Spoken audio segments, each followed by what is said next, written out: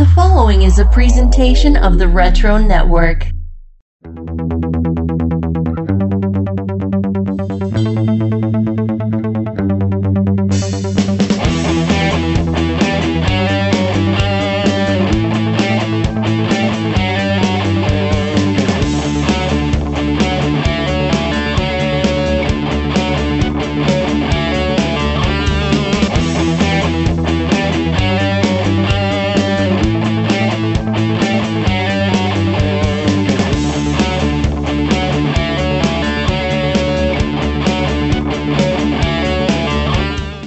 Greetings, geeks, and welcome to episode 29 of Wizards, the podcast guide to comics.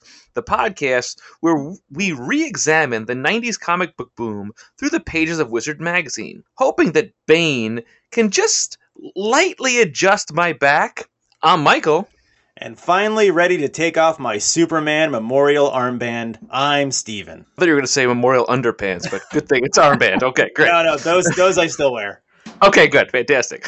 Now, this is a 300-page year-end spectacular with a Bart Sears Spawn cover. And I'll have you know, I had to track this down on eBay and order this thing. And I went on a bit of a, back and forth bidding war with somebody to get this magazine. So I hope everybody appreciates it. It is from the January 1994 cover date, and it's also Wizards' first ever annual year-in review issue, according to Patrick Daniel O'Neill. We have a lot to cover. And joining us for this celebration of all things 93 is probably the biggest comic book fan I know. He's a guy who needs Spider-Man the way Sam Raimi needs Bruce Campbell, the way a chia pet needs water. And he's one of my best friends. Please welcome Bob Winters to the show. Hey, everybody. Glad to be Bob, here. thanks for joining us. So much for hanging out with us. And I hear you're from Jersey. Oh, originally, yeah. I'm from North Jersey, which is the home of Action Park. Recently, I grew up in Long Island. I went to college in Madison, New Jersey. I'm a diehard Jets fan, so I know Jersey quite well.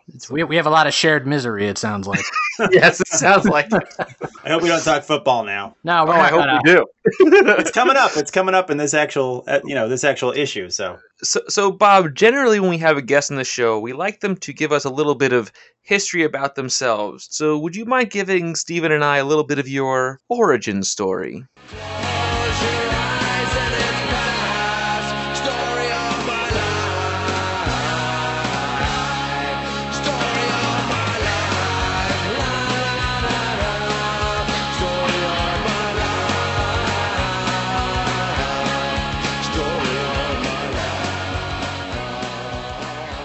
Oh, well, let's see. I, as we have covered, am from North Jersey, specifically Sussex County. I got out of there as fast as I could. Currently, I live in Brooklyn, and I am good friends. We have a lot in common. I work in Brooklyn, so we're going to be pals by the end of the night, I can tell. So, again, there's like a thing that I keep wanting to bring up, but I'm going to leave it for later in the episode. I became a comic book fan pretty much before my memory even begins. You know, they've kind of been part of my life since I achieved consciousness. Okay, cool. My parents owned a convenience store as a kid, and they would routinely bring me home after like closing up shop for the day. They had one of those racks that had the shrink wrapped like 4 packs of random comics. I know it well. Love those. And so I would get, if I had a particularly good week, like potty training or whatever I was doing, I would get some comics at the end of the week that I would look at, not understand at all, but really enjoy. Whatever it was that I saw on the page. And it's just been part of my life ever since. That's awesome. Now, other than the convenience store, did you also frequent any particular comic book shops growing up? So I did over the years. Originally, my only access to comics was at the family business. I would say that I didn't start regularly following any titles until... Gosh, I must have been 14 or 15. So a thing you have to understand about where I'm from is that it's basically the middle of nowhere and a water. I know Sussex County. Yeah. I know where Sussex County is. I've been there many a times. Yeah, I know it well. There was not a lot going on, and I got a lot of my comics from either the family business or there was a general store probably 10 minutes up the road. And sometimes if one of my parents had to go get some groceries or whatever, I would go with them and then hit up the spinner rack and just basically I would just pick up comics until they told me to stop, and then that's how many I would take home. But once I got old enough to be, I want to say it was like middle school, and we were driving in one of the nearby towns, also in the woods, and we came upon a place called Bob's Collectibles. Oh, yeah, I know. I saw it. I was like, it's me, the one the prophecy foretold. I'm here. But, I went in and it was my first time ever being inside a comic book shop. I'd changed my life forever. I was introduced to the idea of a pull list, which just like melted my brain. Yeah, pull list. Yes. My shop still does it. It still does my pen and paper. I'm like, dude, just let me send you an email list. It'd be great. Yeah. Well, that's awesome, dude. My claim to fame growing up, we had a little convenience store, like mom and pop convenience store. They had like a spinner rack of comics also. I'd go in there once in a while. I'd pick up a couple of random things. And one time I was there and I like had just enough money for either a comic or a whoopee cushion. And I actually went up with the whoopee cushion instead. Oh boy. Just for fun, and it was like, about a week's worth of fun of me like putting it under my dad's desk chair in the middle of the night and or whatever, until he was like, throw this damn thing away, and he just chucked it. I'm like, I just spent all my comic money on a whoopee cushion, you threw it away. Well, if I'm not mistaken, wasn't there a sort of comic image on the whoopee cushion? Like there's like a graphic depiction of how absolutely. So, yeah, 100%. Bob, when you and I met, Bob and I used to work together, and we became friends because of comic books, and we would go to the comic book store together. This is true. This is in Manhattan, and I was just like always in awe of how many books Bob was buying. I was just like, wow, Bob's really going for it with these comics. And something we should mention, Bob, is that you're the biggest Spider-Man fan I've ever met, like in my entire life. So I guess a question I have for you is, when did you first become aware of Spider-Man? And what about him spoke to you so deeply? I do want to quickly point out that when we were both working together in that same office, I remember it's almost like a meet cute story, because I was walking like to get some coffee in my Spider-Man mug. And you've got a you've got mail kind of moment. Yeah, well, and I was walking through the bullpen where Steven was sitting, and I saw him, and he was wearing like I think it was your Empire Strikes Back baseball tee. Does that sound familiar? Yes, at that time, yes, it was like the 30th anniversary, so I had that T-shirt. Yeah, and I saw him wearing that, and I was like, "That's a guy I could probably make friends with." just based on that shirt, and I was right. Hilarious. Yeah, the bromance brew. Yeah, that's hilarious. I love it. That's so good.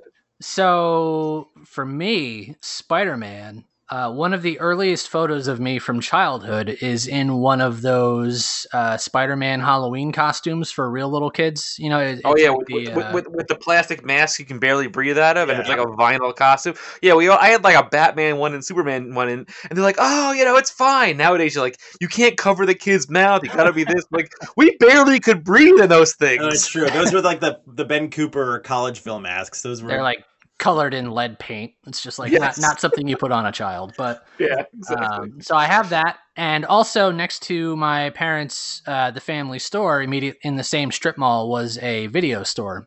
The dream. Oh, it really was. So one of my regular take homes from that video store was VHS of the first couple episodes of the Spider-Man 67 cartoon. Cool. Those were like the big clamshell boxes, right? Yep, exactly. And so I would watch that religiously as a small child. And I think it was just like a full package thing for me, like just the colors and and then as I got older, of course, I started to identify, because I was like, oh man, I get beat up at school too, Peter.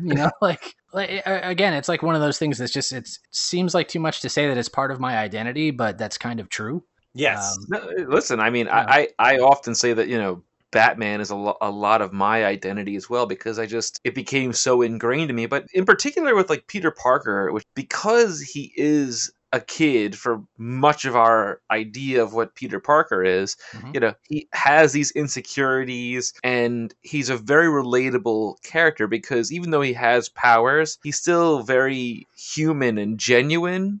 Yep.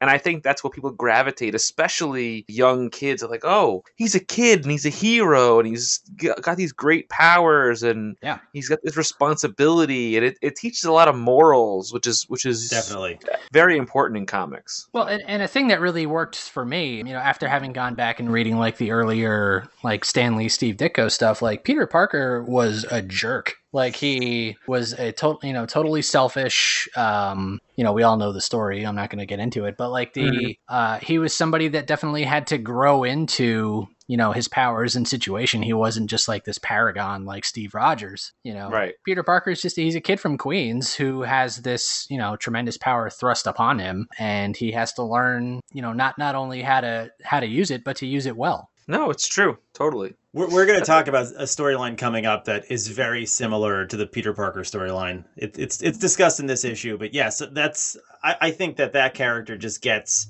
to how you feel as a 13 or 14-year-old. You have all these new things going on in your body. You don't know how to use them. You're angry all the time for whatever reason. And it's just like, he just speaks to that part of you. And he also has, we can't deny that costume is just beautiful. That design is just so eye-catching. And when you're a kid, it just draws you in. And it's so unique. Like, even to this day, like, there's not been many other, like, new out-of-the-gate characters that could create such an iconic look for a character. I mean, it's been copied and duplicated and, so on and so forth. But just out of the gate, it's just such a unique design of how his costume is. Well, he's one of the first ones with the full face mask also. Like, a lot of guys have the exposed mouth or, not him. He could be anybody. Speaking of the full face mask and people hiding behind their words, Steven, what do we have this month in Willie Lumpkin's mailbag?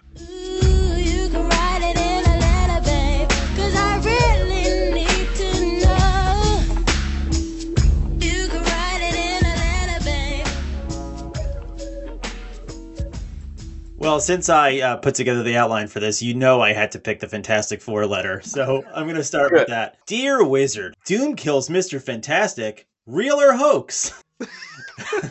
In a battle to save Latveria from an alien creature brought to Earth by Dr. Doom, Dr. Doom and Mr. Fantastic die. Defeating the alien costs him his life, but before dying, he asks Mr. F for his help. Doom, a final task remains, Richard, one which I must not leave unfinished. And now when I am so weak, so near death, I find myself forced to rely upon your kindness, your assistance. I cannot leave this mortal coil without bringing our bitter rivalry to its destined conclusion. They hold hands. By destroying you! In a blinding flash of light, Doom and Mr. Fantastic are reduced to ashes. After reading the book, I found out that this might actually be for real. There are two reasons why. One, a young man by the name of Matt Bibb wrote a letter to the Fantastic Forum in this issue. The letter said, I'm so sick of Dr. Doom. It's always the same old thing with Dr. Doom. Marvel's answer to this was, you won't have to worry about Dr. Doom after this issue any longer. After this issue, the only Doom you'll see in the Marvel Universe is in the 2099 universe, because this Doom is gone. So we'd like to pay a little tribute. Then there's a portrait of Dr. Doom by Dave Simmons. Number 2, their preview reads, yes, Mr. Fantastic and Dr. Doom are gone. Very gone. Can the surviving members of the FF cope with their loss? What about the ruined kingdom of Latveria? Who will rule now that Doom is no more? This is from Corey Barnett of the Bronx, New York. And Wizard's response is, actually, given how disappointing the Fantastic Four comic has been for the past several years, and how watered down a villain Dr. Doom has become, who cares? So... But the fact that this guy had to, like, literally write the dialogue, I'm like, oh, man. Oh, he goes through it, and I was very excited to see this. As I've mentioned to you, this was one of the biggest storylines of my middle school years. I had to track down this issue because I didn't get it when it came out. And I went from convention to convention, back issue bin to back issue bin, just to find the issue where Reed dies. I paid $10 for it at a convention in the back of a fun zone. And now it's worth nothing because they brought him back pretty quickly. But yeah, this is a big storyline at the time. I'm also just going to say real quick that I am forever going to be reading Dr. Doom dialogue in your voice now after that performance. I was doing an impression of Joseph Culp's performance from the Corman movie. I mean, it Oh, was yes. it was good. Which is basically, Dark Helmet from Spaceballs. But Yeah, I think you nailed it though. I think that. well, that was... thank you, Bob. Thank you. Thank you, man. For our second letter, Stephen knows that I stammer when I read, so he gives me an incredibly generous gift in this letter that I have to read here. And it says, "Dear Wizard, how does Wolverine get his hair like that? Rob White, Longmeadow, Massachusetts." And Wizard's response, "Same way I do. Blow your nose in your hands and then slick back your hair. It dries to a thin crust and keeps your hair perfectly in place." Oh my god.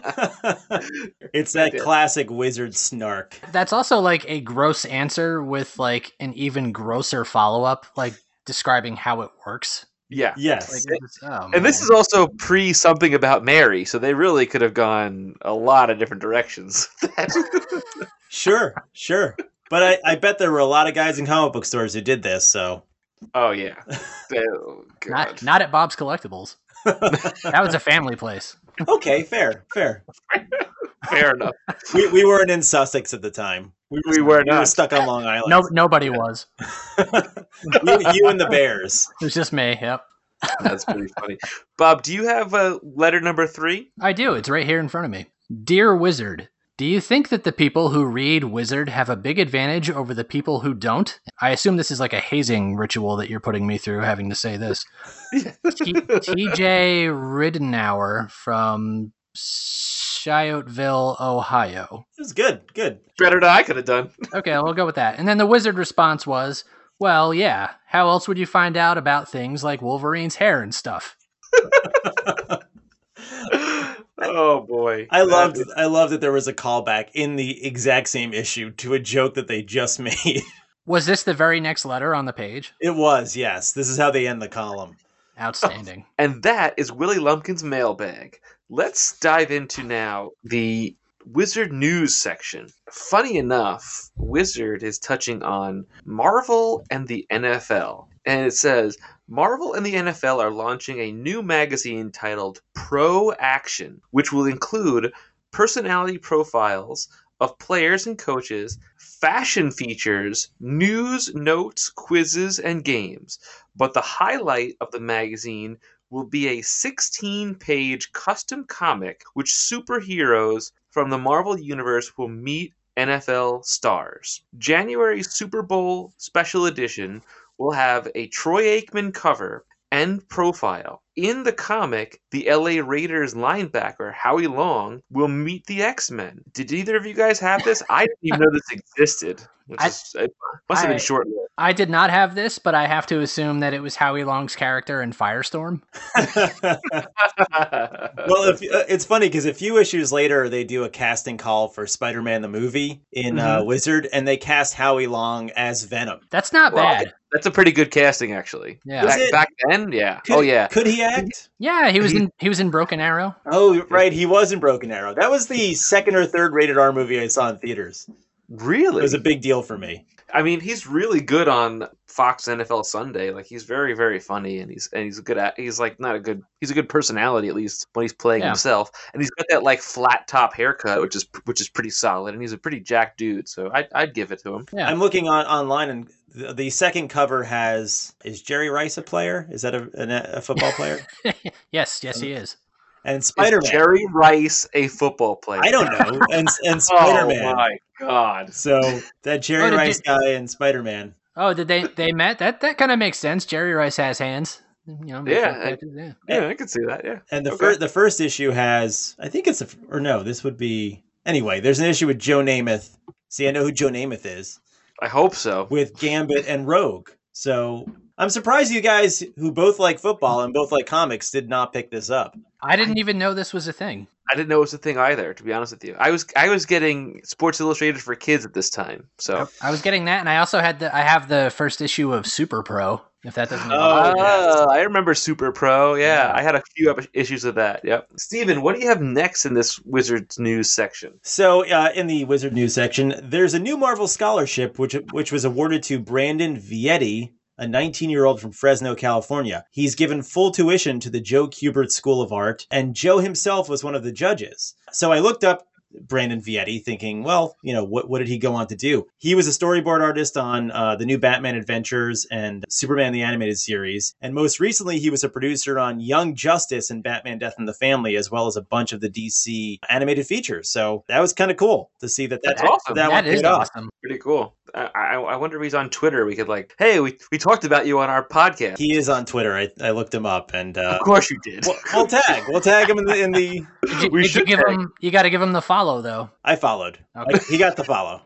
Got the follow. Oh, hey now. He got the follow. We're moving on. So we have one more thing in this Wizards news section. It says Max Card Snafu, and it's Max as in the Max with 2 X's. Topps exclusive Max Chase card, originally solicited for Wizard 28, is packaged with this issue. We apologize for any inconvenience this may have caused. Oopsie.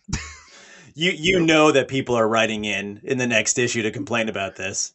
They're shaking their fists at the ceiling as they're sitting there why, Wizard? Why did you do this to me? I was looking for that Max card. Yeah, dear Wizard, I will never subscribe to your magazine again. But I'll be in Kmart and I'll buy the next issue when it comes out. No, see, I would have gone back to Bob's Collectibles and been like, Bob, what are you trying to pull? And he'd have been like, where are your parents? Get out of here. Scram, kid. Go get it from your parents' convenience store. Bob didn't know that much about me. Or did he? Maybe interesting. You could be like, hey, I'm your long lost son, Bob. Is Bob still there? No, actually, sadly, he passed away. This got sad now. Well, I mean, Bob. Way to go, Steven. No, he was old when I met him. He wasn't cut short or anything. Quite the opposite, I would say. No, he was always super nice to me. My pull list was in a green file folder every couple of weeks when I went to pick it up, and he would always have it ready for me by the time I came through the door. It was just really wonderful stuff at Bob's Collectibles. Oh, that's awesome. He sounds great. He was, yeah. He sounds great. He sounds like a great guy. He sounds swell. He's probably me in the future, and I just time travel back into the early 90s and open a store. Go ahead. Can I run the video store that's right next to it? You could do that. This would be a great retirement. Imagine if you could spend your retirement years in the 90s. Selling comics to myself. I'm getting my money's worth. No, you want this one. It's going to value. Trust me. Yeah. You're spending your retirement with funds that you're giving yourself from your childhood. No. Buy all these copies of The Death of Superman, kid. You'll be rich before you know it. Put those foil covers back. You don't need them. Wetworks #1. It's a hot book. Yeah. Buy everything of Youngbloods. You'll never believe how it's going to go up in value. You'll be glad you have this when the Grifter movie comes out. Oh boy, that's good. So, Steven, tell us what we have going on in our table of contents. So we're going to start this with looking back the major events of 1993. So Wizard dubs 1993 the year of the publishers. Quote, 1992 is often looked upon as the year of the creator. In 1993, the Empire struck back. Many publishers, coveting the sales of those comic book rebels, the Image Crew, and encouraged by the success of an upstart publisher, Valiant, launched an all-out attack on the superhero market with superhero universes of their own, most of which were character and publisher-oriented rather than creator-oriented. So that's their take on 1993. So in regards to the specific brands, with DC, they say, DC has shed its reputation as the most conservative publisher in comics. However, that hasn't made the company any less dependable. It's the IBM in the comics world. A few of the storylines that they praise are the Death of Superman follow-up, Reign of the Supermen. They call Nightfall the most high-profile Batman storyline since Frank Miller's The Dark Knight Returns, and they single out Vertigo's Death, the High Cost of Living. I guess. I mean, I personally was mostly buying DC at this time, but that's just me. So, I mean, I understand Marvel was selling better at the time, and so was, Image and such, but whatever. I like what I like. This sort of branding, though, definitely worked on me at this point in my life with the Reign of the Supermen. And, totally. And I thought Nightfall was awesome. It's yes. just But it was just like, very, very much of its time, just give them more pouches on belts and, ankle straps and blades and all that. I was hooked on both. I was too.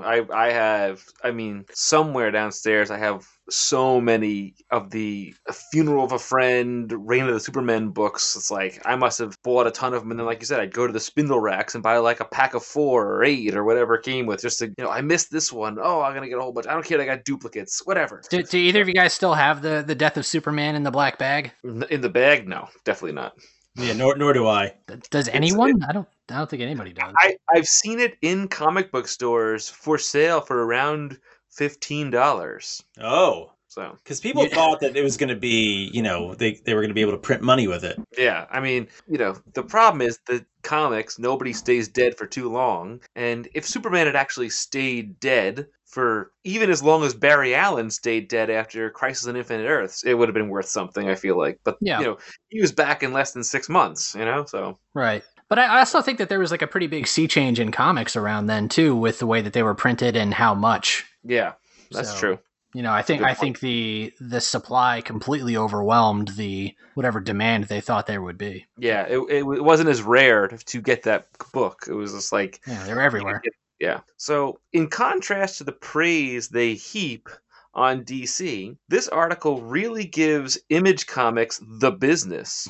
The company has received harsh criticism for nearly all corners of the industry due to its inability to meet shipping deadlines. And we've talked about this ad nauseum because of so many books being late or just never existing or whatever. This problem continued to plague Image throughout the year. However, it does give Todd McFarlane credit for making sure Spawn stuck to a consistent publishing schedule, and says, when critics bashed McFarlane for his ability to write, he responded by hiring some of the best writers in the business in the person of Alan Moore, Neil Gaiman, Frank Miller, and Dave Sim to script the title. It also notes that Jim Lee has more or less disappeared from the scene after his Wildcats miniseries. Jim Lee has also come under fire this year, but not for scheduling problems or writing ability, but lack of output. Harsh criticisms. Yeah, and it's interesting because as this goes on, they have a roundtable series with creators and executives in the comic book industry, and Jim Lee is one of them. And he kind of talks about his frustrations with the industry at this time and how it was all about the gimmicks and ordering 1 million copies of a book when you should have ordered smaller numbers. And right. So maybe he was getting a little disenchanted. I don't know. Maybe. He was also working on Gen 13 at this time, and I wonder if that just became more of his passion project and focus. Who knows? So moving on with this, in terms of Valiant, once again, Wizard loves Valiant. They say, more than any publisher, Valiant has guided the comic book industry into its current superhero-dominated state. They market to investors, collectors, and readers in equal doses, while at the same time making a good on-time shipping record. Bob, were you a fan of Valiant at this point? Well, I would say that I was tangentially aware of Valiant. Mm-hmm. I don't know that I would say I was a fan per se. Better than I wasn't even aware of them at this time. It was like what? I was aware of them in that I saw them on the shelf and I was just like, that's not Spider-Man, and then I would keep walking. But yeah, why bother? It's a very good point. But Marvel, which suffered losses in both market share and general popularity this year, took those setbacks in stride. It seemed to be waging its wars on Wall Street rather than the comic shops these days. The company, which recently acquired card maker Fleer, further expanded its entertainment empire by adding popular toy maker Toy Biz to its list of assets. Really? Toy Biz was owned by Marvel for a time? That was a golden age. Yeah, well, that was when Ron Perlman kind of owned all of it. That's true. And still, does he not? He still owns a major portion of Marvel, if I'm not mistaken. Think so. At least some portion of it. What Disney was willing to let him hold on to, I guess. And for a while was unwilling to kind of promote the female characters, famously. Yeah. Oh, yeah. Yeah. That didn't age well there, buddy. No. And In term, and oh, go ahead. just business wise, he lost a huge share of the market. Yeah, for sure. In terms of storylines, from the X-Men world, they cite some of the highlights, like Executioner's Song, as well as Magneto sucking out Wolverine's adamantium. Ouch! Also, praise Daredevil's Fall from Grace storyline, which features the return of Elektra and Daredevil's new duds. So, guys, what are some of your favorite 1993 stories? Bob, you can go first. Oh man. Well, I would say that for me, and this was around the time where I first started to like seriously pursue current issues of comics. This was around when Maximum Carnage started coming out. And I was on vacation with my family in Florida it was like one of those like road trip vacations. We were down there seeing family, and I would go into various supermarkets or drugstores down in Florida looking for one of the 14 issues of Maximum Carnage that had come out, and I wouldn't read a new one until I was all current. So wow. that was the summer of me hunting down each, and I still have all of them. So that was not only was that kind of a formative experience for me in my comic buying habits. It was one of the first like major story arcs that I ever read as a kid. You know, I've revisited it since. It's fine, you know, but introduced us to Night Watch, which I think a lot of people failed to appreciate. Yes. Steven, what about you? What were you picking up in 93? As we mentioned, Reign of the Superman and Batman Nightfall were big ones for me. The Robin series started at the end of 1993 with Tom Grummett's art and Chuck Dixon writing it, and I loved that book and collected it into 1994 and 95. And then it was kind of the tail end of Hal Jordan's reign as Green Lantern, and that was another big storyline for me. And just in general, in 1993, I was just starting to get into comic books in a major way, not just as a kid who would go to the comic book stand and pick out random issues here and there. There was a comic book store that opened up in my hometown, Bethpage, called JB Comics and Cards. And I would just go through, the back issue bins and pick up comics from the 70s and 80s and try to kind of piece together the history of it a little bit. So that was kind of my memory of 1993, was kind of this explosion of the comic book stores in these small suburban towns. Yeah, I would agree. I remember, going to... There was two places. We had Bailey's Comics, which was in Babylon at the time, but then moved to Lindenhurst, Long Island. And then there was another place, I don't remember what it was called. It was somewhere a little bit further away, but I would go there every once in a while. I was just kind of like in awe of these shops. And yeah, I was big on buying the Reign of the Supermen, Nightfall. And I had a brief kind of like interest or obsession with characters like U.S. Agent, and I was trying to find comics of U.S. Agent for a little while because he was kind of getting popular every once in a while, or like appear in place of a Captain America story. And I was like, and there was no like rhyme or reason. It's just if it was on the cover, I was buying it for some reason. I don't know why. Interesting. And furthermore, they dubbed 1993 the year of marketing mayhem. From cover gimmicks to bus stop billboards, comics have been more in your face than ever before. Comics were just all over the place.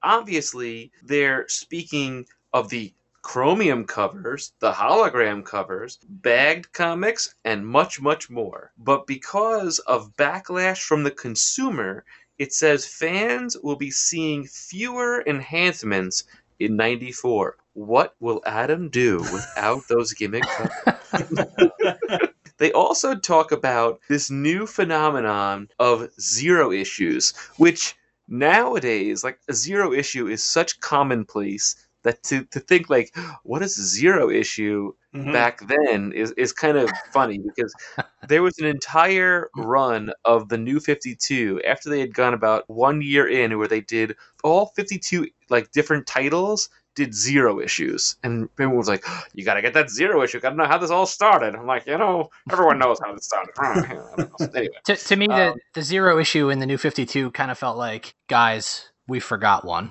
Yeah, yes, exactly. I agree. I 100% agree. Zero issues established themselves as a tradition this year and are almost always associated with an origin story. Books like Exo Manowar Zero, Cyberforce Zero, and Magneto Zero. Of course, DC would take this fad and run with it in 94. Because they do what, Steven? 0 Hour. Yeah. Man, did I love 0 Hour, but we'll get to that. I bought both the trade of that and the Batman one just to reread them in preparation for when we get to 0 Hour. Oh, fantastic. There's some of my favorite covers were those 0 Hour covers. They are some good covers. But if we're talking about trends in the trading card world, the briefest trend of the year had to be the Pog craze. Was this a brief trend? I felt like Pogs were around for a while. But I did that for a little bit, yeah. I did it for a little while. Middle school, it was like a thing in the cafeteria. Anticipation for the small round cardboard collectibles was whipped into a frenzy as many major card manufacturers geared up for publication or production. But by the time the first products reached the market, the excitement died down as thousands of collectors, retailers, and manufacturers simultaneously came to their senses. Sorry, Pogs. But didn't everyone have like that big weighted Pog? The Slammer. It was called the Slammer. That's the Slammer. Yeah, and they have these giant tubes, like where you put all these Pogs in and everything. Yeah.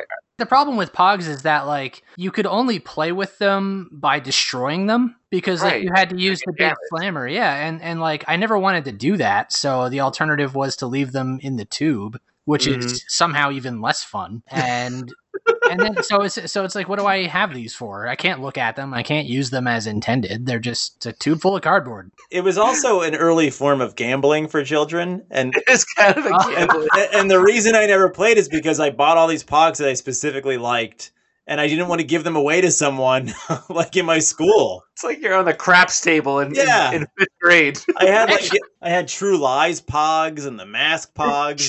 Really? Yeah, I had True Lies Pogs. And I'm like, I don't want to give my Arnold Schwarzenegger Pog to just some rando in my school. I actually forgot about that element of it, and I recall now definitely like welshing on some Pog games.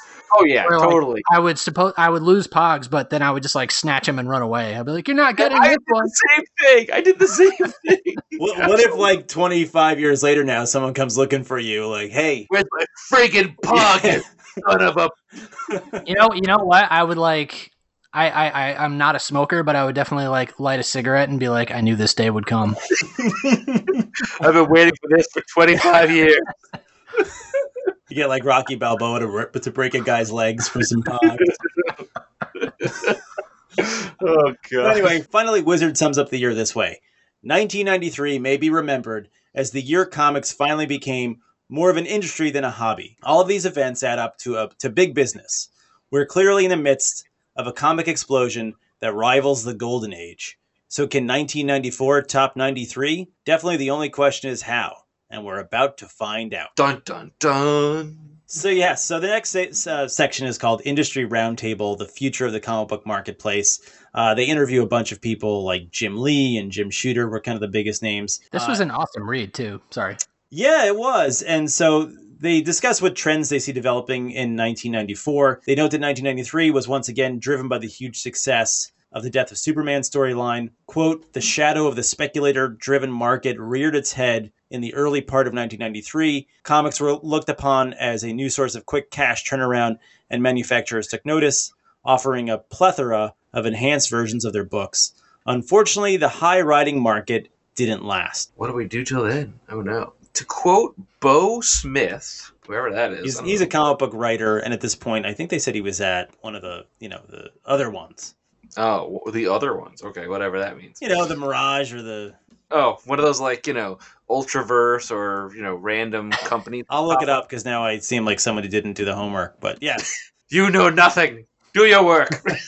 But according to Bo Smith, who I don't know who exists, and I don't really care either way, if you're served Donkey Dump on a silver platter with a beautiful flower arrangement, it still doesn't make the Donkey Dump taste good. So essentially, the focus on going is to be on story. What they're saying is most of 93 was eating jackass manure. Well, I think they're just talking about how they would have all these fancy, gimmicky covers, and inside it would just be a terrible story. I want to look up Bo Smith because I think he had a terrible experience. He was Eclipse Comics was where he was. Oh, But he also wrote for Guy Gardner Warrior, a book that I read, okay. Interesting. and Spawn, a little book called Spawn. Little book, yeah. He's The been little known around. Donkey Dump Chronicles. Donkey Dump Chronicles. You got to give him credit. That's a great book. Title of my next movie, Donkey Dump Chronicles. Oh, God. So the next section is called Lament for the Lost, a look back at the comic book titles that bit the dust in 1993. To quote the article, 1993 saw unprecedented expansion in the comic industry, but when the industry exploded, some titles got burned by the blast. On the Dark Horse side, one of the titles that caught my eye was Young Indiana Jones. Did you guys know that this was a comic book? I knew it was a did. TV show that I watched religiously. So Bob, did you actually collect this one? Well, I mean, at this point, I wasn't really collecting anything, but I was aware of it. I don't recall ever reading it, but So they refer to it as one of Dark Horse's few unsuccessful licensed comics. one of the few. Yeah. So there you go. Because they were also doing like Alien Predator at this time and RoboCop. So Did they have the Star Wars license yet? I think they They did did, at this right? point, right? They did, yeah. It was That's how like they did. Dark Empire and all those. Yeah. I've still got a poster on my wall that was a prop in Hot and Nerdy of like the Star Wars timeline for 1999 for Dark Horse Comics, like what's coming Oh, out when. sweet. So if you guys Oh, need that's to cool. know what's coming out in 1999, I can answer. Does Michael know that I was in Hot and Nerdy? Were you? Yeah. He has a good role. Were you one of the guys at the comic convention that was like the one of the salesmen? Like, I was the half of a power couple. Yeah, there was like the comic book dealer who's yelling about, Batman and Wolverine okay, movie adaptations, and Bob plays Kevin, who he's just constantly yelling at. okay. The Green Ninja Turtle shirt. I haven't watched it since Steven was first on the show because it's kind of funny when Steven was first on the show as a guest before he became sucked into this world that we're in. Adam goes, "You got to watch this thing," and I watched the first episode. And I was like, "Wow, this is really really good." But like, all I remember is the girl in green mostly. That's all Okay. anyone remembers. Yeah, She-Hulk, yes. That's all I remember, and I was there. Yeah, I want to say half of the like set, like the convention set, was Bob's collection. That's Yeah, awesome. I brought a lot of stuff to the literal table. To the table, yeah. And not only that, you had specific displays that you wanted to set up and ways that it could be shown on camera. You were very specific about the way your collection would be shown off. Well, that was like my only job. Like, What was does the to, contract say? I need it this way, or I'm not doing it. Call my agent. nope. Yes. Anybody on screen reading my books will use tongs and gloves White for gloves. handling. Yes, exactly. Anyway, so back to this article. So in terms of DC and what they canceled, Justice Society of America went to that great back issue bin in the sky. According to the article, DC felt it was too old-fashioned for today's readers. Also gone are Green Lantern Mosaic, Black Canary, and Black Condor. On the image front, they said bye-bye to Shaman's Tears, Wildstar, and a parody book called Stupid. To quote Todd McFarlane, stupid was stupid. Oh god. Dude, I swear Shaman's Tears was referenced on a TV show like Seinfeld at least once. I feel like I don't know why, but I hate that name so much. It's terrible. Shaman's It's really Tears. terrible. Well, like I- if the title of the book like elicits like a sad feeling, like I don't want You ain't to. gonna sell covers. Let's put it that way. Yeah, Plus, I'm Shaman just- is obviously from Alpha Flight. yeah. But I'm not going to go to the store and be like, all right, I got to choose Action Comics or Shaman's Tears. Yeah, right, exactly. I'm a little surprised about Justice Society because I love the Justice Society of America. It's one of my Likewise. favorite things. Yeah. DC Comics. Well, that one comes Yeah. and goes too. It does come and go a lot. Like before New 52, they had that amazing Jeff Johns run where Alex Ross did all the covers for, and Mhm. they tied it into Kingdom Come. It's just unbelievable writing and artistry and everything. And Black Canary is another one of those characters that like they give her a book, it sells a little bit, and then it just dies off. And it's one of those characters that she's such a great tentpole, like important DC character, but they can't figure out what to do with her the right way, and it always bums me out with because they try and they fail over and over and over again with her. It's so weird. So. Also, in terms of Justice Society, there was a mini series at this point called The Golden Age, which I did buy on the newsstand, which I still have, and it's beautiful. It's in Elseworlds Justice Society of America storyline. Oh, really? I want to look that up then. I as you know, I love Elseworlds stories, so that's kind of cool. Check it out. I will. Is it also subtitled Shaman's Tears sequel? Then I won't buy it. Shaman's Tears #0. It's called The Crying Pope. Oh no. That's rough. Meanwhile, Marvel's long list of canceled comics is no surprise since it is the most prolific comics publisher ever. Books leaving that label include Night Stalkers, Cage, Sensational She-Hulk, and Marvel Milestone. And in their licensed comic department, you can bid farewell to Meteor Man, Hellraiser, Pinhead, and finally, Mad Dog, the comic from Bob Newhart's sitcom, Bob. Why? Because the series is returning to air sans the comic book element, because the show was based around a comic book guy, and they're taking that out because TV. Period. They like to tinker, those TV executives. Those TV guys, what do they know? Bob, were you watching Bob? I don't think this particular iteration. I don't have any memory of this at all. I remember the pilot. I was gonna say Bob returned to air in the 90s. I do not recall this. Well, Bob Newhart had basically a show called Bob, and he played a comic book artist, and I don't know, like on an aging comic book story or something like that. That's about all I remember. Yeah, it was like kind of like a Golden Age-y type character, and then they decided to redo it for the 90s, so he became, the Rob Liefeld, Todd McFarlane version of Mad Dog. Pouches and guns. Yes, yeah, exactly. Exactly. So lots of guns and lots of spikes on this body. That's where the comedy came from. On the shoulder pads where it's the most useful. Yes, exactly. I do have to say real quick that I was one of the few people that bought the Meteor Man comic. Oh, nice. Did you really? Because as a kid, I saw that movie in theaters 3 times. Oh, what? Really? I saw it twice. Loved it. I love that movie. So when we finally get to talk about that movie, Steven will invite you back to join us on that podcast to discuss it, because I am dying to talk about this movie. I can't wait. It is. It signed me up. I will be there. Yes. Okay. This is good. We've got a guest already. I'm so excited. I am too. Luther Vandross is the bad guy in Meteor Man. That's all you need to know to get people to buy Luther Vandross? I thought it was Frank Gorshin. No, Luther Vandross is one of the villains. Or is it really Bill Cosby? Ooh. Oh, well, I mean, that's a true crime doc, isn't it? Ooh. Yes. Or could we say the marketing department was the true villain of Meteor Man? Yeah, that could be. He had a great costume, though. That suit was awesome, I gotta say. Oh, he's so good. Definitely. Anyway, looking ahead, what 1994 holds for the comic book fan covers some of 1994's most anticipated storyline. From Dark Horse Comics, there's talk of Mike Mignola's Hellboy? Is it Mignola? I think it's a soft G. It's a Mignola. Mignola, that's right. That's Mignola. Being released in March under their Legend imprint. Mignola is pulling out all the stops in this John Byrne scripted 4-issue miniseries. This was the character's first ongoing storyline, and we know how well all that turned out for him. Yeah, kind of crazy to see this this kind of little blurb about Hellboy in the 1994 article, and just seeing how big the character went on to become. It did become pretty big. I mean, of Dark Horse, he's probably I would say, maybe the most well-known character of theirs. Would you think?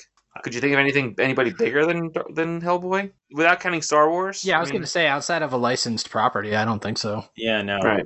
So in DC Comics, they're teasing their Emerald Twilight series, written by Ron Mars with pencils by Darryl Banks. Quote, "The conclusion will shock you. Jordan drains the entire power battery on Oa, killing all of the GLC, and then goes off into space, seeking still more power." By the way, spoiler alert, Wizard, this is a huge moment you're ruining here.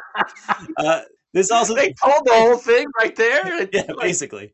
You should put the spoiler alert at the top, right? Like that's. Well, I wrote spoiler alert wizard because they didn't say spoiler alert. It was just I I was like, dudes, like, come on. That was like an alert of like you have just read a spoiler. Yeah. We just told you the whole book. Don't buy it now. Period. Well, I guess they did write Death of Superman as the title of the storyline. So Hal Jordan cancels Green Lantern Mosaic. So this article also teases the first appearance of my favorite Green Lantern, Kyle Rayner. Quote, he is a freelance artist in some trouble, and it will be interesting to see how this flawed Green Lantern reacts to being handed one of the single greatest weapons in the universe. And we were talking earlier about Peter Parker, and the Kyle Rayner storyline was very much inspired by the Peter Parker storyline. And this like storyline meant the world to me in 7th grade. Like I wanted to be Kyle Rayner in the worst way. Mm-hmm. I would just engage in these weird escapist Kyle Rayner fantasies as I was sitting in my classroom. He was a great character, though. I mean, that was as much as I enjoy and respect Hal Jordan. Like we needed a new GL. Do you know Kyle Rayner holds one of the most horrific tragedies of any comic book character? Oh yeah! Oh my God! I was reading that comic book in a barber shop. Really? Are we talking about the fridge incident? Oh yeah, the fridge incident. Yeah, when Major Force basically killed his girlfriend and then shoved her in a fridge. Yes. Yep. Yeah. And he opened up the fridge to find his girlfriend shoved in there. That's a whole term now for storytelling of like, oh, they fridged so and so. Yeah. Oh God, that was so brutal. We'll get to it at some point in comics. Man, that was a tough one. Yeah, that was tough. Unfortunately, though, I do like Kyle Rayner. Not my favorite Green Lantern. Not even by a long shot. Oh, come on. He's a Kilowog guy. You could tell. I do like Kilowog. Actually, one of the newest Green Lanterns is a character by the name of Jessica Cruz, and I love her character. Then I would probably say Guy Gardner's my second favorite. I do love Guy Gardner. Just because he's such an and like he just will sit in Oa, just drink a beer and just like hang out in the bar there. Yeah. That was the first thing that came to mind when you mentioned Guy Gardner. I was like, oh yeah, he's just like cracking brews. Yes, exactly. He's just, how did this guy get a ring? I want to know. I need to see that origin story. I've never seen it. I need to know, how did this guy get all this great will to get this ring? Like, of everybody on Earth, it's drunken buffoon. Yeah, well, the ring found him when he was hammered, so they were like, oh yeah, no fear here, obviously. Guy's drunk as hell. That's perfect. I love it. That tracks. That may or may not be true. I don't know. He was a football player, if I remember correctly. He was also Warrior. Do you remember that? Oh my God, I was all in on Guy Gardner Warrior. I had the first few issues. I could not wait for that book to come out. It was something. I'd love to do that. I'd love to like contact DC and be like, listen, we need like a retelling of Guy Gardner's origin story. How did he get that ring? I need to know. There's no rhyme or reason. John Stewart makes sense.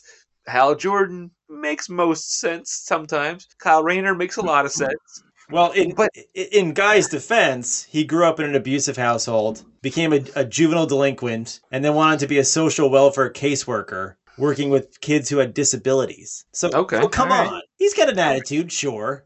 They also might have been just like, I don't know, just give it to the first guy you find. Yeah. That's the Kyle Rayner story. No, the first guy. You see what I did there? Oh, I see it. Oh, I missed that joke. It flew right over the coin. As I was saying it, I was like, this isn't going to land. I'm going to have to tell him. Give it to the first gardener you find. Yeah. Oh, that's even worse. He was putting flowers in his garden. See, he was a green thumb. Let's move on. We have to move on now. Okay. The weirdest thing, though, about the Green Lanterns, and I had to say this before it goes off my head, they're all, it's Sector 2418 is their sector. Is that right? I forget exactly. That sounds right. I thought it was, I think that sounds right. Something like that. Why, of all of the sector, are all the Green Lanterns of that sector, and there's 6 of them now, all from Earth. Doesn't make sense. It makes no sense whatsoever. Why are there 6 Green Lanterns on Earth? It's I don't know. 2814, by the way. Oh, it's Oh. 28. I thought it was 2418. I'm sorry. You were whatever. close. I'll give it to you. But, I was close. Whatever. you know, sometimes you just need a few Earthlings. I guess There's a lot of aliens in that club. There's a lot of aliens. Well, Other- who else Oh, is go- in the sector though? Like, What other planets? I mean, yeah, like what's the pool like? Mars. I guess they have Martians. Yeah, right? I mean single-celled organisms. I don't know. I feel like if I'm gonna be drafting guys from that sector, I'll be like, oh, Earth. That place is too much of a mess as it is. I gotta Yeah. give it to her. Other DC stories include the return of Doomsday, the return of Bane, the graphic novel The Power of Shazam, with art by Jerry Ordway. Ordway. Ugh, God, I can't read. This is my problem. I went to college. I have 3 degrees, 2 masters, and 1 bachelor's, and I still can't read. Are any, This is are my any of big those degrees in reading? creative writing. Oh, there not you reading. go. This is on you. That's a one-way street. It sounds like, yeah. It really is. It's all out, nothing in. There you go. They didn't say reading comprehension was a requirement, so there you go. And finally, of 1994's most memorable storylines, which I'm sure we'll cover in great detail here at a later date, is 0 Hour Crisis in Time. The weird thing about this is they also spoil that Hal Jordan's the villain of Zero Hour, Like, why? which is a giant reveal. Ugh, no comment. Moving on. So, in terms of image, the brand's most popular hero, Spawn, will be teaming with DC's most popular hero, Batman, in 2 Batman Spawn crossover comics. Quote, in a surprise move, Spawn artist creator Todd McFarlane grabbed Frank Miller to write the 48-page bookshelf one-shot. When asked if Miller is doing full plot and script, McFarlane responds, "It's Frank's gig. I'm just there for feedback." That's funny. In that exact tone of voice? That's my Todd McFarlane impression. He's holding a baseball while he says it. Yes, he is. Another book that I bought both of, which Yeah, I still I have have in my them also. collection. So there's also talk about Jim Lee's Kindred miniseries, a Violator miniseries, and finally, quote, Rob Liefeld's Extreme Studios will return Youngblood Brigade and Bloodstrike to a monthly basis in April after a hiatus. Liefeld is taking some time off to concentrate on those books and get them back on track. Sure, Rob. Who cares? I really don't care. Great. Brigade, who I always call, something wrong. Youngblood, which that first issue was so bad I could barely get through it. And Bloodstrike. I feel like Bloodstrike is something that like vampires do when they want to raise. Like it's just like a. That's it. We're going on a Bloodstrike. Exactly, yeah. So that's a book I would read, but the actual Bloodstrike didn't do anything for me. So, Bob, what's going on with Marvel in 1994? Well, in 1994, with the X-Men, we have the wedding of Scott Summers and Jean Grey. But the article says the books to watch in 94 are the Spider-Man titles because huge changes are about to take place. In February's Amazing Spider-Man number 388, the mystery of Peter Parker's parents is resolved. However, the whole situation has threatened Peter's private life, so he won't want to be Peter Parker anymore, and he will hide more and more within his Spider-Man persona. There are rumors of a costume change. I don't remember this at all. Like, I don't remember the reveal of his parents at all. It was it was pretty stupid, admittedly. So his parents come back to him, I think, in 93 before the events of like Maximum Carnage. And they're like, "Oh, we were spies, we were in prison." And if you were reading Spider-Man comics at the time, this was when Harry Osborn was the Green Goblin. Yes. And it is ultimately revealed that Harry Osborn hired the Chameleon to make life model decoys like Nick Fury would do of Peter Parker's parents to kind of break him down psychologically. But this was revealed after Harry died, so, several issues previous. Nothing really comes of it, at least in my memory. It's just one of those things that like is just kind of easier to forget about than understand. Another throwaway Spider-Man story that they later on retconned away. I don't know that they retconned it away, but I know that they're just like, Like they will sometimes reference it in the books and just be like, "Oh man, that was a weird weekend, wasn't it?" You know, like It was a weird weekend. and that was just like that's all the attention that it still gets. One time in '94. Remember that weekend when my parents came back and then they turned into robots and attacked me? That was nuts.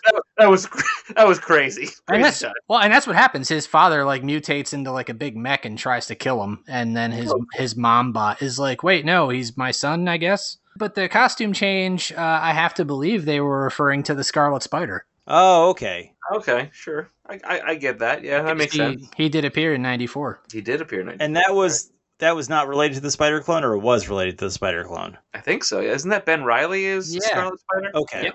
Yeah, which is his clone. Yep. And oftentimes becomes, villain or anti-hero at certain points in comics history. Nobody knows how to use that character. So most recently they tried to turn him into like Diet Deadpool. That didn't go super well, but yeah, he's out there somewhere. He's still alive after. Yeah, they can't kill him. They've tried. Yeah, they've tried many times. Yes, that's the problem with clones. At one point he figured out how to clone himself, so he made multiple versions of his own clone of Peter Parker. Well, yeah, I mean, and when you have like the copy of a copy, like it's not going to be as bright, like the multiplicity situation. He's got the goggles on. Oh, Sorry, boy. Steve, that leg's going to have to come off. That's a really bad movie. I'm sorry. That's a great movie. Really? Take that back. I love Michael Keaton. It's a fine movie. It's fine. He dropped out of Batman Forever to do Multiplicity. And you know what though, and I'll take that. I don't blame him. Okay. Okay, fine. Because that gives me both Multiplicity and Batman Forever, and I love both films. Yeah. All right. I'll accept this. He plays Doug, the main character, and then he has two clones, Lance, Rico. And there's a third clone. Lance and Rico, and then the fourth clone, who is simply 4. Yes. It's so funny. It is pretty funny. Don't they open a pizza place at the end of the movie? Yeah, Yes. Three guys from nowhere is the name of the pizza place.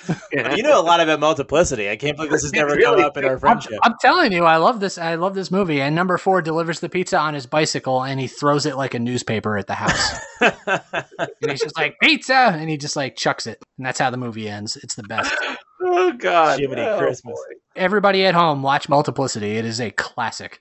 If anyone's still listening. Did you say Jiminy Christmas? Yes. Oh, God. I have children. I can't swear as easily as I used to anymore. That's I have true. to come up with inventive swears. Yes, I do that too. So, what do you got next, Steven? So there's coverage of 1993's Philly Fest, which we talked about in a bonus episode. And in this coverage, it even features pictures of Todd McFarlane in a chicken costume. And speaking of getting egg on your face, it's time for Heroes in Motion.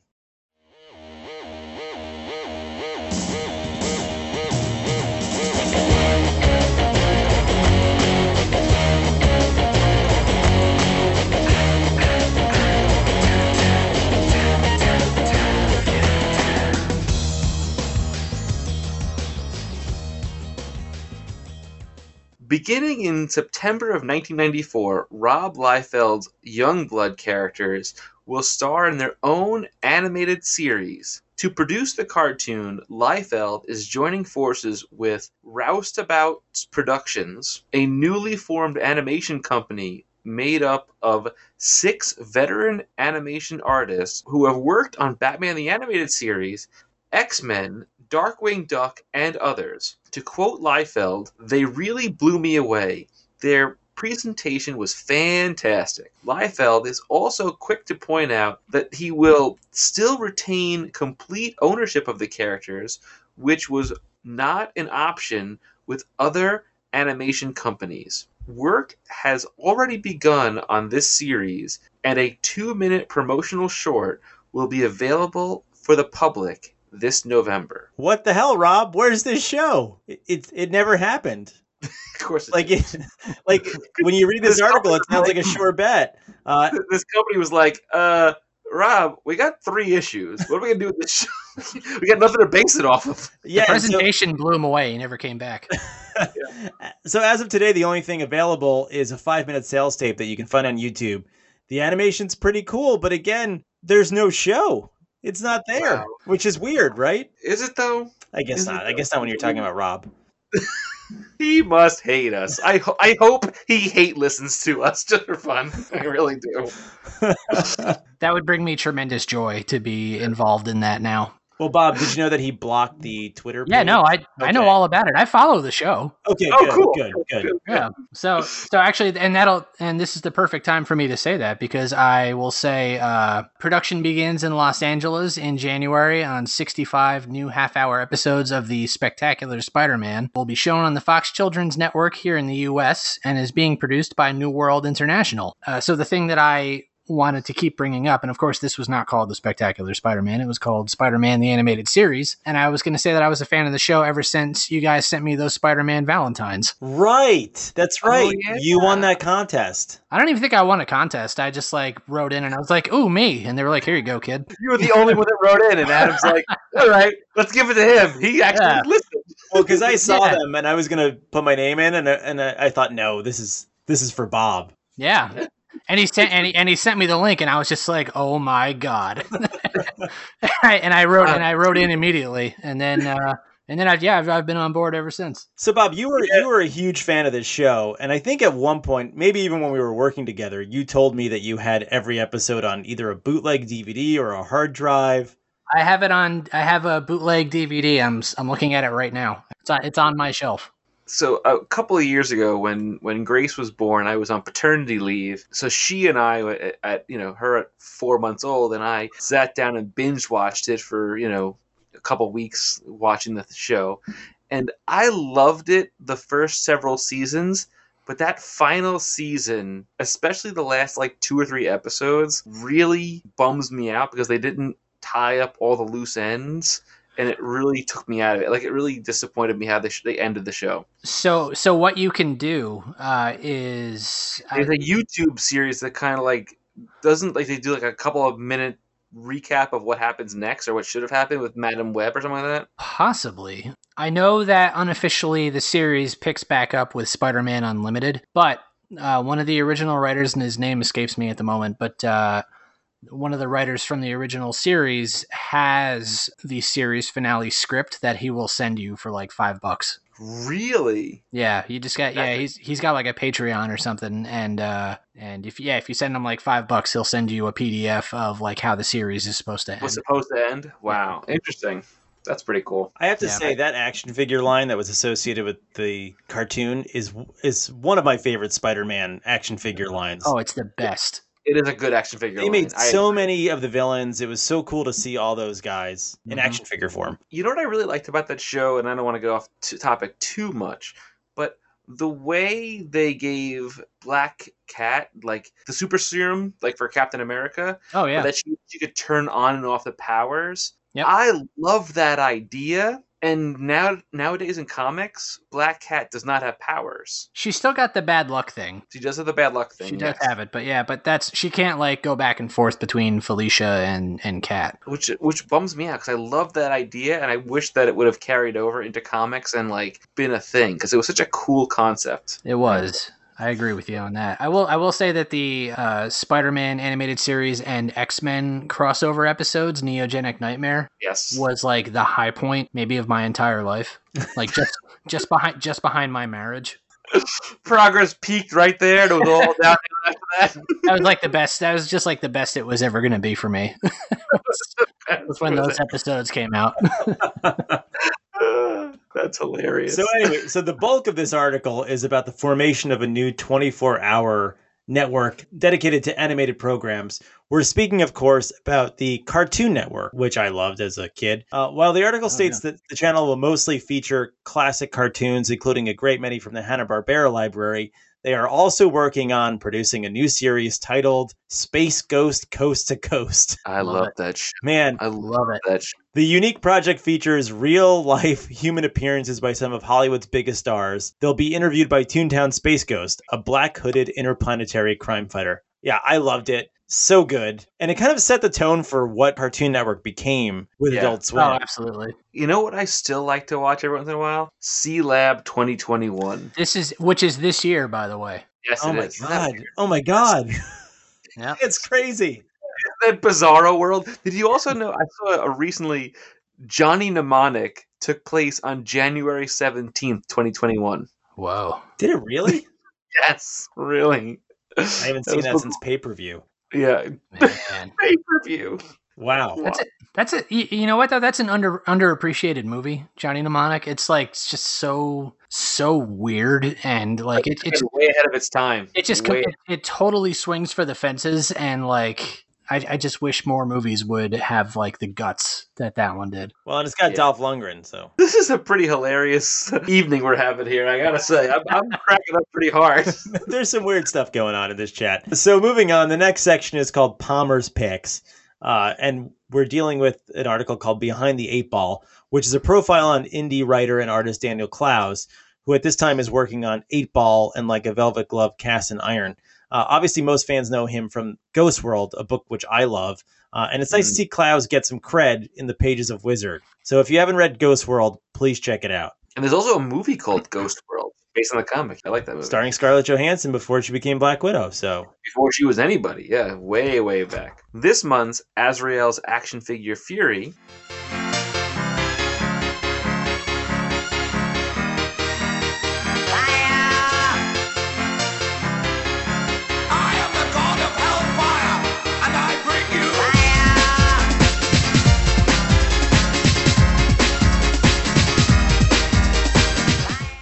There's not much going on here. There's no news, but there is a countdown of the best toys of 93 and the best homemade heroes of 93, which we'll cover on the mini episode. I also want to shout out that if you are a Patreon subscriber or you're interested in doing a Patreon subscription for Wizards, we're going to be doing some of our best damaged or destroyed action figures. And I gotta tell you, what I'm going to be showcasing is one of a kind. It is glorious. I will be there. It's oh boy. It's bad. If you've seen any of our YouTube videos of my action figures, this one takes the cake. what did you do to your toys? My God. Dude, I don't know. I found it in a bottom of a box in the day. I was like, "Holy crow! This is it. This is the creme de la creme. I can't go better than this. This is like I'm Elvis. Drop the mic. I'm out." Should we build up to this? Now it feels like this should be the ending of Wizard. Oh, this should be the end of days. To tell you. Okay, fair. I'm skeptical that this is even a toy. Like this is going to be a toy. And the funny thing about this particular toy, as a teaser. We've talked about this figure many times over on this podcast and on our YouTube series and how much I love this figure. And when I found it, I was like, oh boy, this is just like kismet that this happened this way. All right, that's a hell of a teaser. So now we're going to move on to Gambit's deck of cards.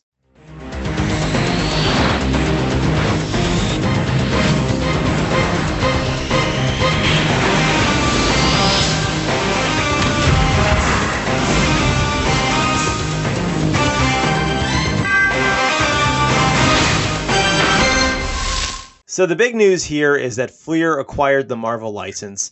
In January of 1994, they're releasing the Fleer Ultra X-Men set. This 150-card set will be printed under Fleer Super Premium Imprint Ultra and will feature artwork from Bill Sienkiewicz and Glenn Fabry. Is there really 150 X-Men, or is it different versions of the characters? If I remember correctly, there were scenes on it. So, yeah, some of them are versus cards. I have a ton of these, like this specific line. I also have, so from the family business that I mentioned earlier on, from some of our distributors, I got just like the unopened display boxes of these cards. That's cool. So I have those kind of like sitting like a time capsule at my house. That's so amazing. Like, cards are in the wrappers, and then the packs of cards are still in the sealed box that they shipped in. Oh, wow. That's so pretty neat. I'll open those someday. Someday, yes. I had those cards as well, and they're beautiful. They're really well done. I wish that it was still as much of a thing, like because you used to be able to get cards of like just about every franchise that in existence, like movies that came out or whatever. But like I collected baseball cards as a Mets fan. I'd like to get I would look out for Mets and other notable players, but like I didn't really do baseball cards that much, but like comic cards and movie cards were where it was at. In April, Fleer will release its second line of Marvel cards under the banner Marvel Cards. It will be drawn exclusively by Amazing Spider-Man artist Mark Bagley. I have these also, and they are really good. That's cool. But the marketing team can come up with a better name than Marvel Cards. Well, it's a banner. It's kind of a catch-all. You got to have a. You don't want it to be too specific. Because then you're limited to what you could put under the banner. But with Marvel Cards, it could be anything as long as it's Marvel on a card. I guess fair. Good argument. I concur. I figured you would have these, Bob, which is why I wrote you down for this section. You know me so well. Skybox will be releasing a line of cards based on The Simpsons. Randomly inserted into packs are 200 signed cards from Simpsons creator Mark. How do you always? It's Groening or Growling? It's Matt Groening. The first name is even wrong. Matt Groening. I suck. Mark Growling. Okay. Matt Groening created the Simpsons knockoff, The Samsons. Under the Marvel Cards banner. We're never going to get through this episode. Oh my God. It's never going to happen. Simpsons creator, Matt Groening. It rhymes with raining. It's not spelled that way. I'm just saying that's if you read the Wizard magazine that we did last issue, it says it rhymes with raining. Yeah, well, I didn't read it. Okay, well, one more time. This is going to do it. Okay. Randomly inserted into packs are 200 signed cards from the creator of The Simpsons. Matt Groening. I'm not saying his name. I screwed up. But I'll leave yours in there. Fine. Good. Matt Groening. Anyway, moving on to Jim and Todd's Hype Machine.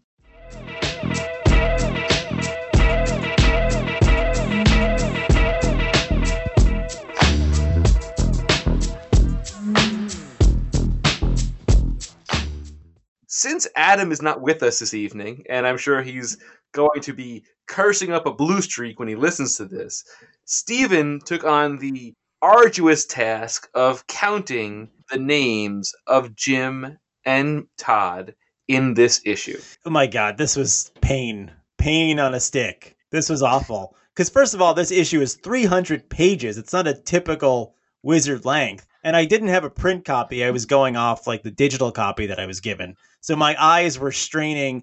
And then I did it. And then Adam said, oh, I don't count every single mention. I just count per article. So if they're mentioned once in an article, it only counts once. It was a whole thing. And I think I got it right. So I say Jim Lee gets 8 mentions and Todd McFarlane gets 12. And then I ended it with my eyes hurt.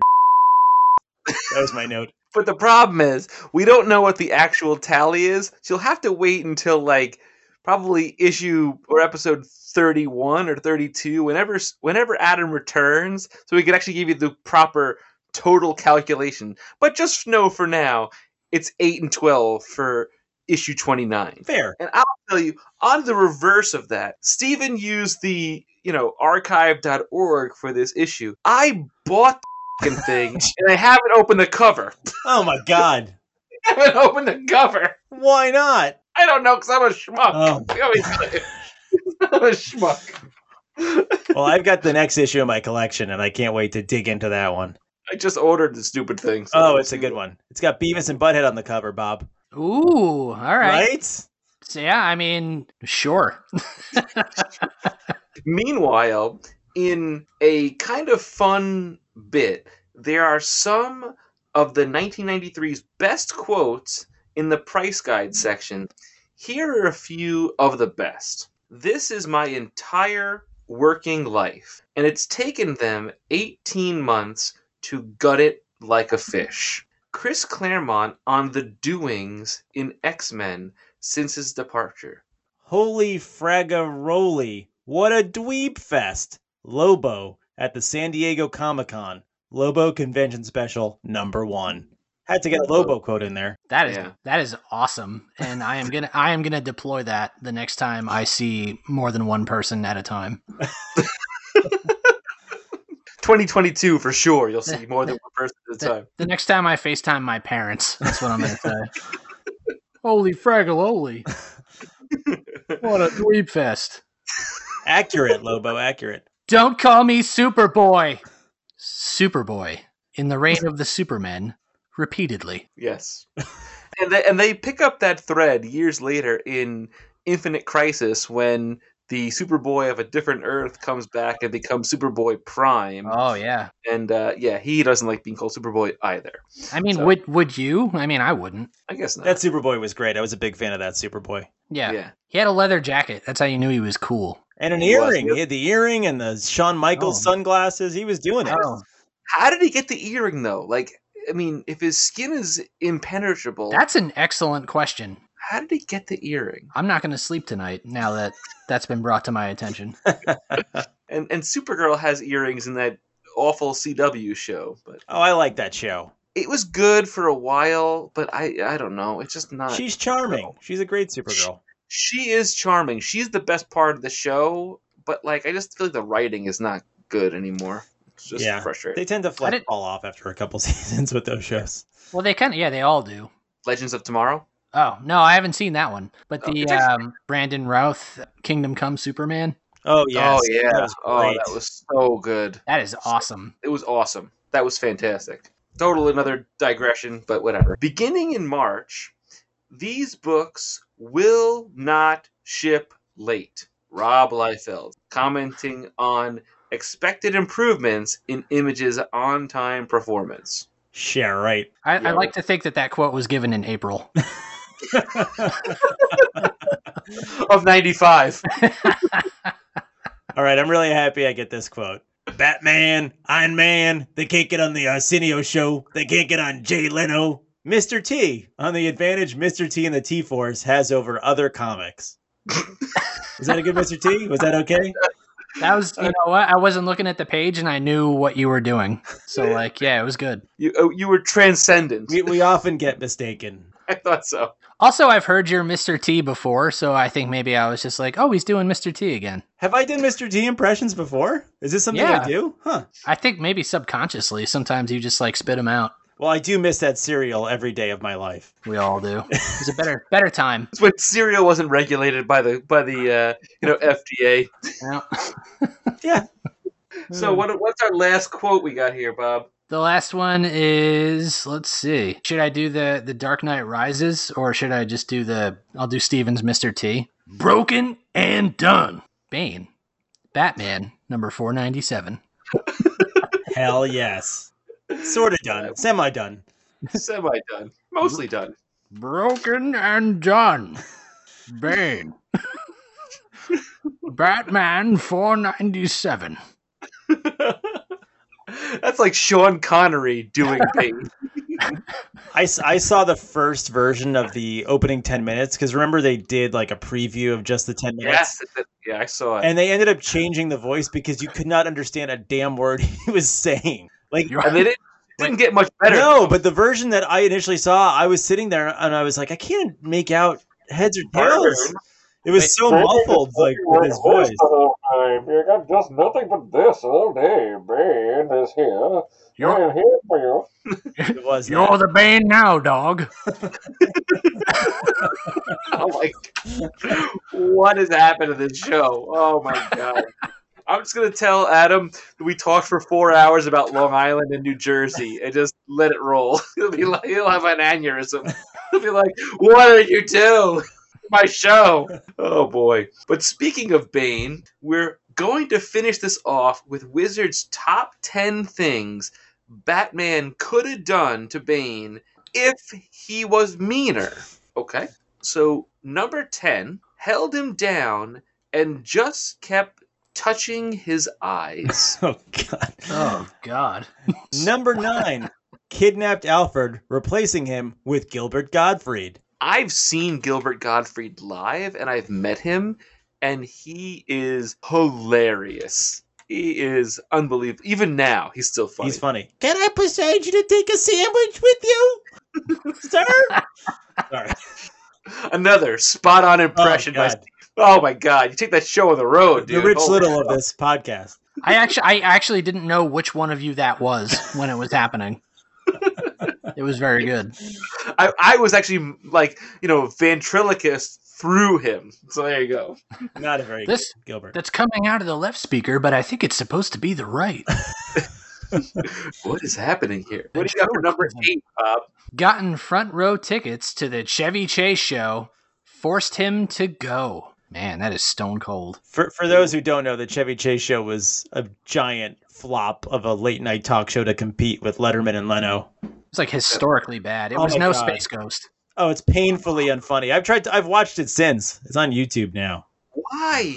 Why? Because I love stuff like this. Why do you like to like?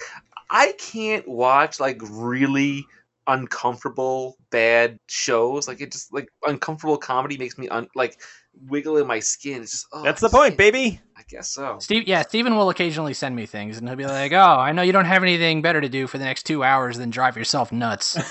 So watch this montage." So this one, it makes sense, but it also doesn't make sense. Oh, I get this.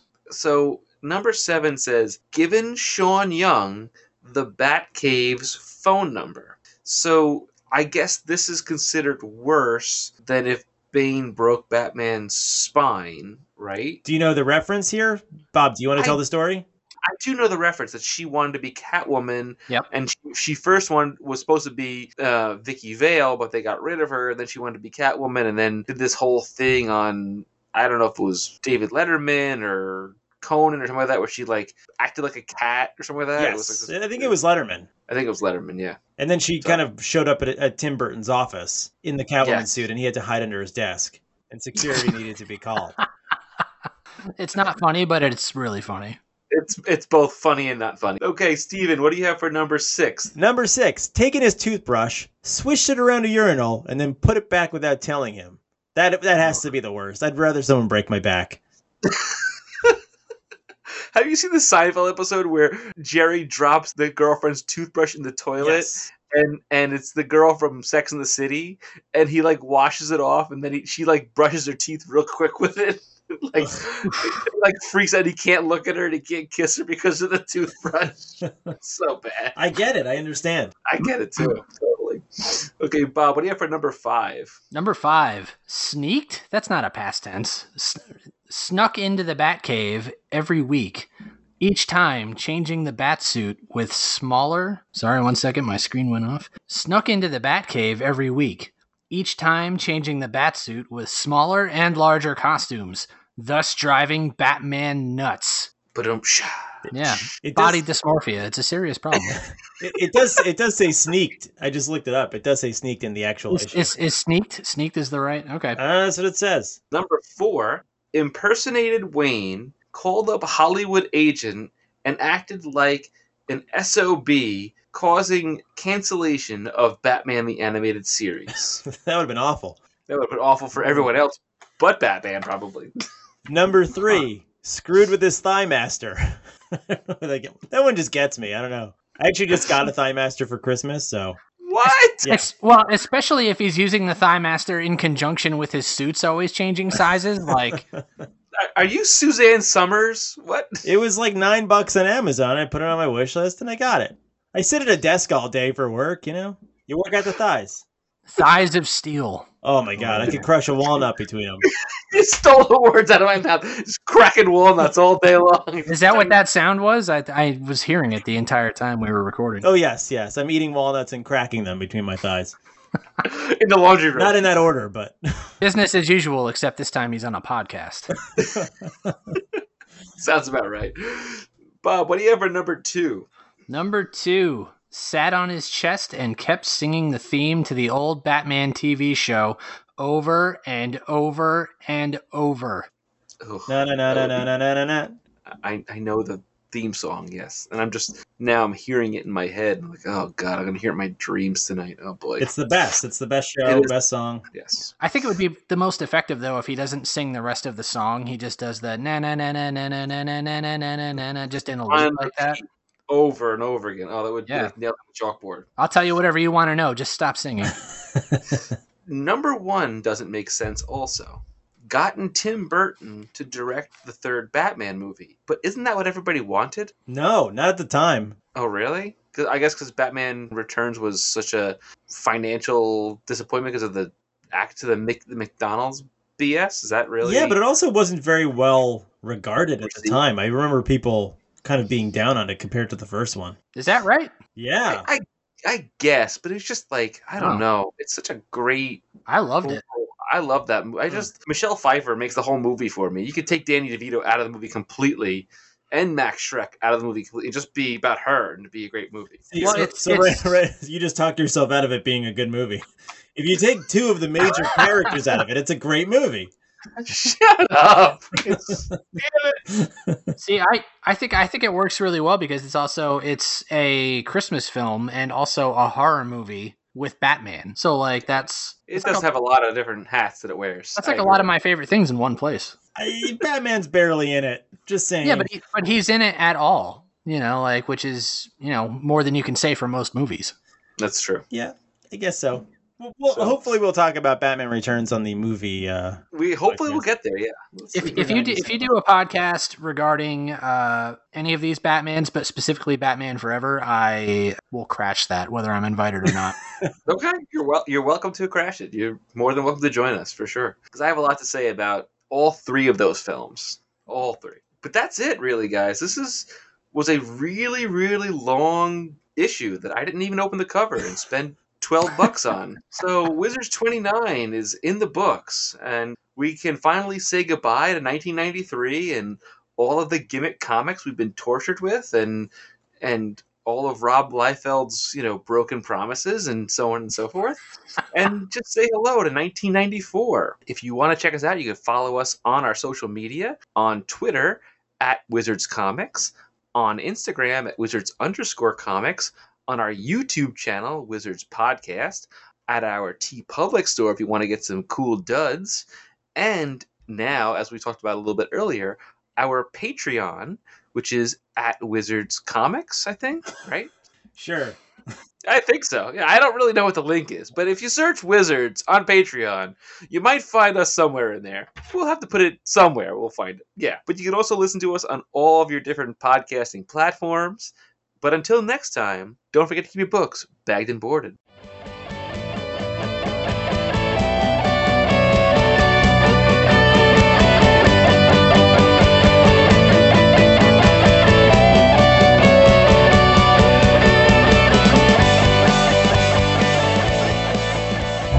This has been a presentation of the Retro Network.